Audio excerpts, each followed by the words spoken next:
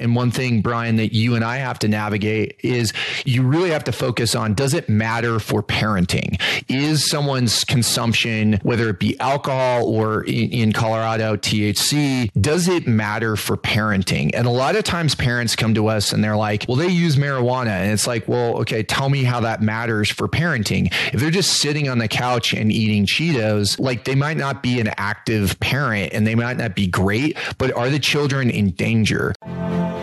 Your hosts have earned a reputation as fierce and effective advocates inside and outside of the courtroom. Both partners are experienced trial attorneys who have been board certified in family law by the Texas Board of Legal Specialization.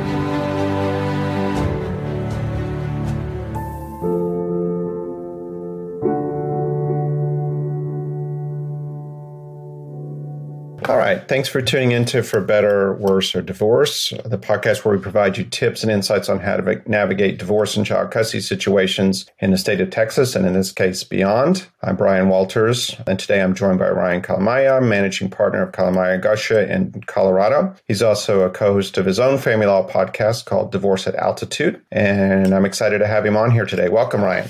Thank you for having me, Brian. Welcome, or excited to be here.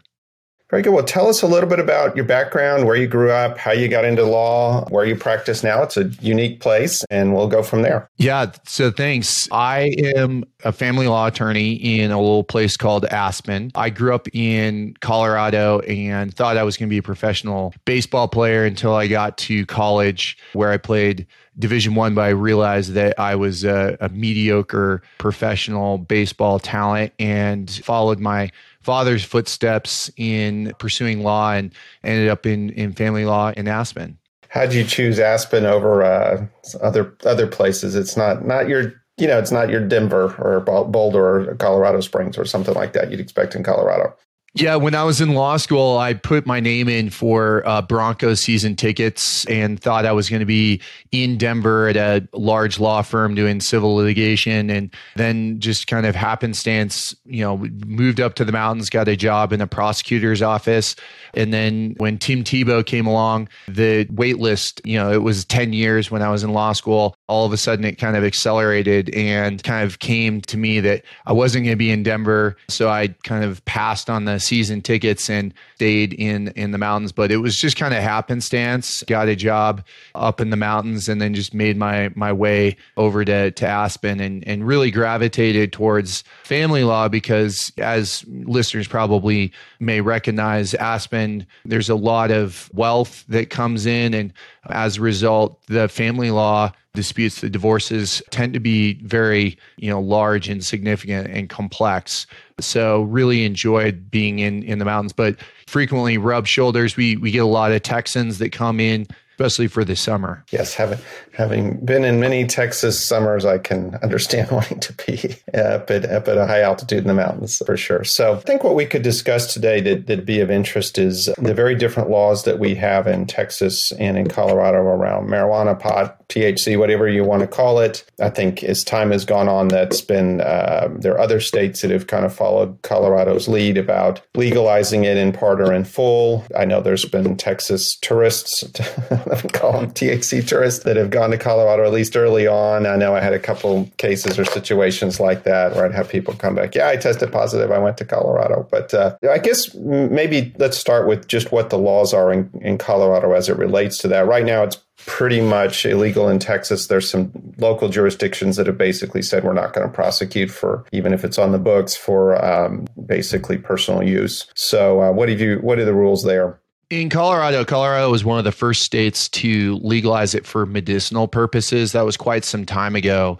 And then now it's been both legalized for recreational use as well as medicinal use. So I know a lot of listeners, they hear it and it may be common in terms of usage, even though it's illegal in Texas. But in Colorado, we recreationalized it, and then as a result, we get a lot of questions from clients about its impact in family law cases, which I think we'll get into more detail, Brian. But in Colorado, it really is, it's regulated, so you can go into a store, the cannabis store, and you can buy up to a particular amount. I think it's an ounce, but it's for that purpose of recreational use. So there's edibles, there are tinctures, there are pills, and then you can buy loose leaf. There's vaporizer pens, all different kinds, and they're purchased in a store kind of similar to like a liquor store. And you have to be carded. It has to be above the age of 18. And then we also have kind of attendant laws in terms of using it or being under the influence of it while driving. Sure, that makes sense. And so here in Texas, I'm actually in California at the moment, so it's actually a lot like Colorado, but let's call it Texas. And it is generally illegal, although again, I think it very much depends, number one, on the jurisdiction. But that's criminal laws, right? I think we're going to talk today about the practical aspects of it in a case. So if it's a divorce between two adults, there are no kids, I don't think anybody anywhere cares really. But if there are kids involved, it can be an issue, sort of like alcohol, right? Which is legal. And it's a question of use and how that affects you as a parent. And to me, I don't think that that's terribly related to the criminal aspects of it. And I started practicing in the mid-90s in Austin, which, is kind of famously not like your stereotypes of Texas. And so even back then, you'd have a case where mom or dad would, Saturday night, they'd light up, and that would seem to be fine most of the time, or maybe a minor irritant to a parent. Well, Brian, you're exactly right. In Colorado, alcohol and marijuana or THC are essentially the same because they're both legal. One of the things that we've had to navigate is how do we deal with those in parenting disputes? And so a lot of people, they may come here to Colorado, and even though it's legal, there's still this stigma, certainly for some. And in Texas, there is a difference within the law in terms of how it's viewed. And so what we've had to kind of go through is when it becomes a problem, because alcohol, even though it is legal, it can cause problems in a parenting relationship if, for example, a parent is driving while intoxicated to a particular point, 0.08. And we do have that in Colorado in terms of driving, but the sticky, and no pun intended, but the difficulty is how do we deal with marijuana and THC in parenting situations? And we don't really have any testing. Is the equivalent of, for example, SoberLink, which listeners may be familiar with in terms of that immediate testing or a portable breath test, like where you blow into something. We don't have that in marijuana or THC. And so, we have these other issues of, is it appropriate to have secondhand smoke, for example, around children? And so we can have parenting plans that explicitly deals with that. I will tell you anecdotally in Colorado, we do have to navigate, the access to it, because in Colorado, and I may have mistakenly said 18, but under the age of 21 in Colorado, children or anyone, because they could be over the age of 18, they can't have access, or it's illegal for them to consume THC. And so one issue that we deal with is, the labeling and the accessibility. So if a parent leaves, for example, marijuana in their car or just out on the table, teenagers are over there, then they're curious and they can get into that. And they originally, at the very beginning of having legalized marijuana, we had these edibles, so chocolates and gummies and other things that people have probably heard of, but it wasn't really apparent that they had THC. So you would hear these stories about children or parents or other people consuming a gummy and not even knowing that it had THC. So those are some of the issues that we've had to deal with in Colorado.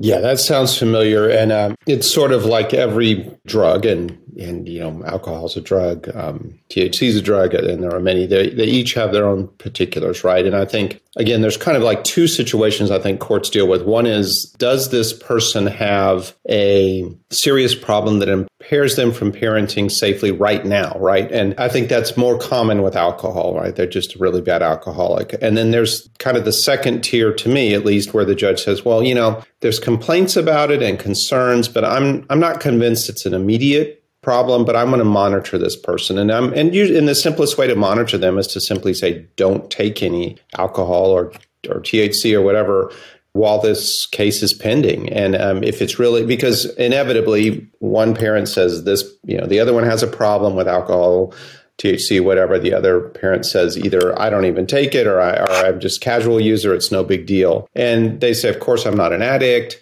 And so the judge thinks, well, okay, if you're not an addict, you can just go without it for a year, if that's how long this is going to pass. So then how do we monitor? And that used to be difficult with alcohol because it's, in layman's terms, I believe it's a water-based drug. In other words, it washes out of your system very quickly, and there's little or no way to test for it once it's, if you get really drunk the night before and you test at 8 o'clock in the morning, a lot of people will be clean. And, it's like you never drank alcohol versus especially smoking, THC, and some other drugs since there was kind of, as I say, oil-based, they stay in your system. You can test for it in your hair or your nails or whatever, and they stay around a lot longer. So it's easier to test for. So they each pose their individual types of problems. I will say also that since marijuana is still illegal in Texas, there are some jurisdictions, some of typically the more rural areas that might view it as a problem even in light usage or recreational usage. And so that's probably a difference, but you can tell me if that's a difference in Colorado or if it's viewed pretty much the same everywhere. I think, I mean, it really, the judge and listeners will hear this and, they'll have their own reactions to it. There's going to be for sure some judge that just has their own particular experience or viewpoint. And I think it's really important, Brian, one thing that I'm sure you counsel on people is the familiarity of, the judges in terms of their relationship to a divorce and their viewpoint on parenting. I think that really, really matters. But in Colorado, we had these kind of, the sky's going to fall. We're going to have like mass crime and mass addicts with the legalization of marijuana.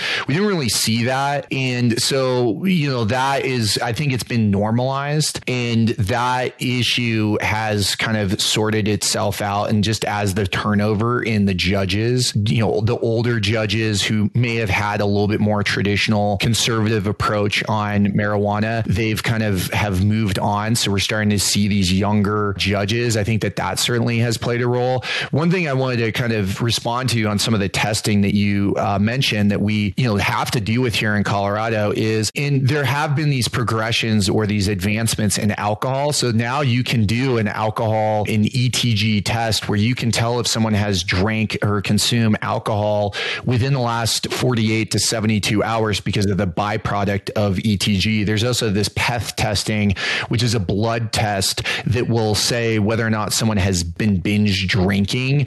And, I'm familiar with some of those because I just wrapped up a case in which alcohol was a major component. The kind of in contrast to blood or rather with marijuana, if you take someone's blood test, then you can tell the active versus the inactive THC. So if someone has been consuming marijuana, like they're a regular user, they consume a gummy to go to sleep at night, or they, one thing that we don't have in alcohol is that you can actually have a prescription for medicinal use. So that also gets into, the constitutional diagnoses, where someone says, I have an anxiety and I have to take THC. You don't have that with alcohol. No one's saying, well, I have to, slug, 7 gin and tonics because my doctor told me so. And so that is kind of a unique aspect. But, if you get into the testing on marijuana, you can discern between active versus inactive, but that requires a blood test, which is really difficult to administer when you have a parent or when you're parenting. A urine test, you can see the byproduct and you can tell whether or not someone has been using THC in the last 7 days or 2 weeks, but it doesn't tell you when. So, and one thing, Brian, that you and I have to navigate is you really have to focus on, does it matter for parenting? Is someone's consumption, whether it be alcohol or in Colorado, THC, does it matter for parenting? And a lot of times parents come to us and they're like, well, they use marijuana. And it's like, well, okay, tell me how that matters for parenting. If they're just sitting on the couch and eating Cheetos, like they might not be an active safe parent, and they might not be great, but are the children in danger? And, I can tell you as a former prosecutor, I never had a domestic violence case in which someone got really stoned and then, hit their ex-wife or soon to be ex-husband, or they hit the children. Certainly I've seen it where people get drunk and that has happened. You do get into these safety concerns about can they respond to an emergency, but you have to connect it to the safety and the well-being of the children. But going back to the testing, you can't discern when, even if you were to allege that the consumption mattered for parenting, it has to be during the parenting time. And when you've got kind of alcohol, it's a little bit easier to test and to stop the consumption of alcohol if it's a problem with parenting. And you can't do that with marijuana in the same way. Yeah, I agree. It's they're each different, they're unique drugs with unique impacts on each person, and it is difficult to monitor for a judge or anybody to monitor what's going on in either case. So yeah, definitely agree. All right, well, we've got some listener questions. We could go over those. And it sounds like the first one we've kind of answered already, but we'll go into a little bit more. But it's, can you request a drug test in a pending child custody case? I think we've answered that question that you can, and we've talked about how that's an issue, right? Where sometimes the testing can be difficult. What are we testing for? Why are we trying to monitor it? All of those kind of things. I guess I'd add if some people have constitutional questions of why in the world does someone get to monitor my alcohol use or marijuana use if I'm in a state where it's legal? And the short answer is because you have a child in front of the court. And essentially, when that happens, you give up a lot of your rights. The state has a right to ensure the safety of your child. And I guess you could just say, I don't care. I don't want to be a part of my kid's life, and I'm going to pay child support and leave me alone. And they will leave you alone, and you can do whatever you want to. But if you want to be part of your child's life and it's an issue, you lose a lot of your privacy, not only in what you consume, but in other things too. Is that sort of the same way it is? One of the factors into the best interest of the children in Colorado, and I assume it's the same in Texas because they kind of all tend to be, similar, these different factors, is a parent's health, both physical and mental health. And that is kind of a gateway into, people's drug usage and their physical and emotional well-being, which drugs can kind of impact. So you can get a test, you can have a parent test, but again, you have to show a connection to why it matters for parenting. Just because someone uses marijuana or someone uses alcohol, a parent's going to have to show that it's impacting the other parent's ability to parent. And usually that's based on history. It's like, this was a problem where they either lost their job or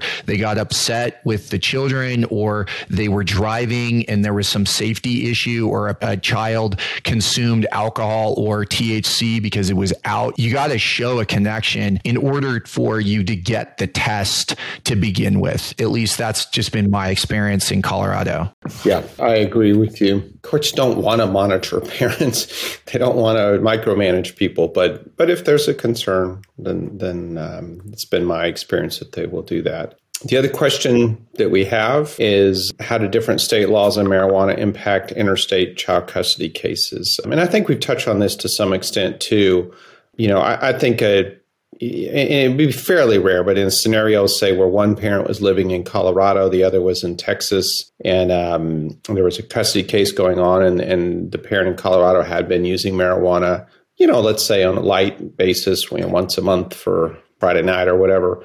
I think the Texas courts most of the time here would respect that and understand that that is legal there, and understand that that's not going to substantially impact the child. The court here might say, all right, but can't do it when you have the child, before having the child, or something like that. But I think normally the courts can distinguish between, what's a health and safety issue and a parental fitness thing versus a state law. You might get a court here. I mean, you might find one that was in a more conservative or rural jurisdiction that just said, well, I don't care if it's legal in Colorado. I don't think it's right when you're a parent to be doing that or at all. So I guess it's conceivable that it would occur. But, what are your thoughts on that? I mean, Brian, I had lunch yesterday in Aspen with a friend of mine who lives in Houston, and he was talking about bringing marijuana back with him on the plane. And I mean, that's not legal, but it is. The reality is that people are kind of going back and forth, and, what people do here in Colorado, what happens in Vegas stays in Vegas. But when you have parents, what happens in Colorado, it could come back and become an issue. And I think it really depends on the judge. It is legal here, but if it's going to impact the children, if you want to have a holiday here in Colorado and you want to get stoned with one of your children, then be prepared to kind of face the music back in Texas, and you could have a judge that does not think kindly on that. So I think it really depends, and there's so many different circumstances in which that can matter. And likewise, I've certainly had clients who have thought that it's just legal everywhere. It's just commonly accepted because they're used to Colorado, and gone down to Texas and, gotten arrested for a felony, even though it's completely legal here. So I think the important thing is people need to understand the laws can vary from state to state, and they need to know how that's going to impact their, parenting rights, whether it be in Texas, Colorado, California, or wherever, they may be. Yeah, I agree with you very, very much. And I think you and I are probably no lawyers in other states. We're in a couple of groups that, would allow us to reach out and find a lawyer quickly in, Oregon or Florida or whatever. So it's, as usual, if you have questions, I would talk to a good lawyer about it. And I think either one of us could probably help somebody find a lawyer in an area other than Texas or Colorado. So, okay. Well, that's all we have for today. If you like what you heard today, do us a favor and leave us a review. We appreciate all your feedback, especially when it helps us better the podcast. If you'd like to reach out to Ryan directly, we'll have his contact information listed in the description. We can't thank you enough, Ryan, for joining us today. We'll be back in a few weeks, the next episode. We will see you soon. For information about the topics covered in today's episode and more, you can visit our website at waltersgilbreth.com. Thanks for tuning in to today's episode of For Better, Worse, or Divorce, where we post new episodes every first and third Wednesday. Do you have a topic you want discussed or a question for our hosts? Email us at podcast@waltersgilbreth.com. Thanks for listening. Until next time.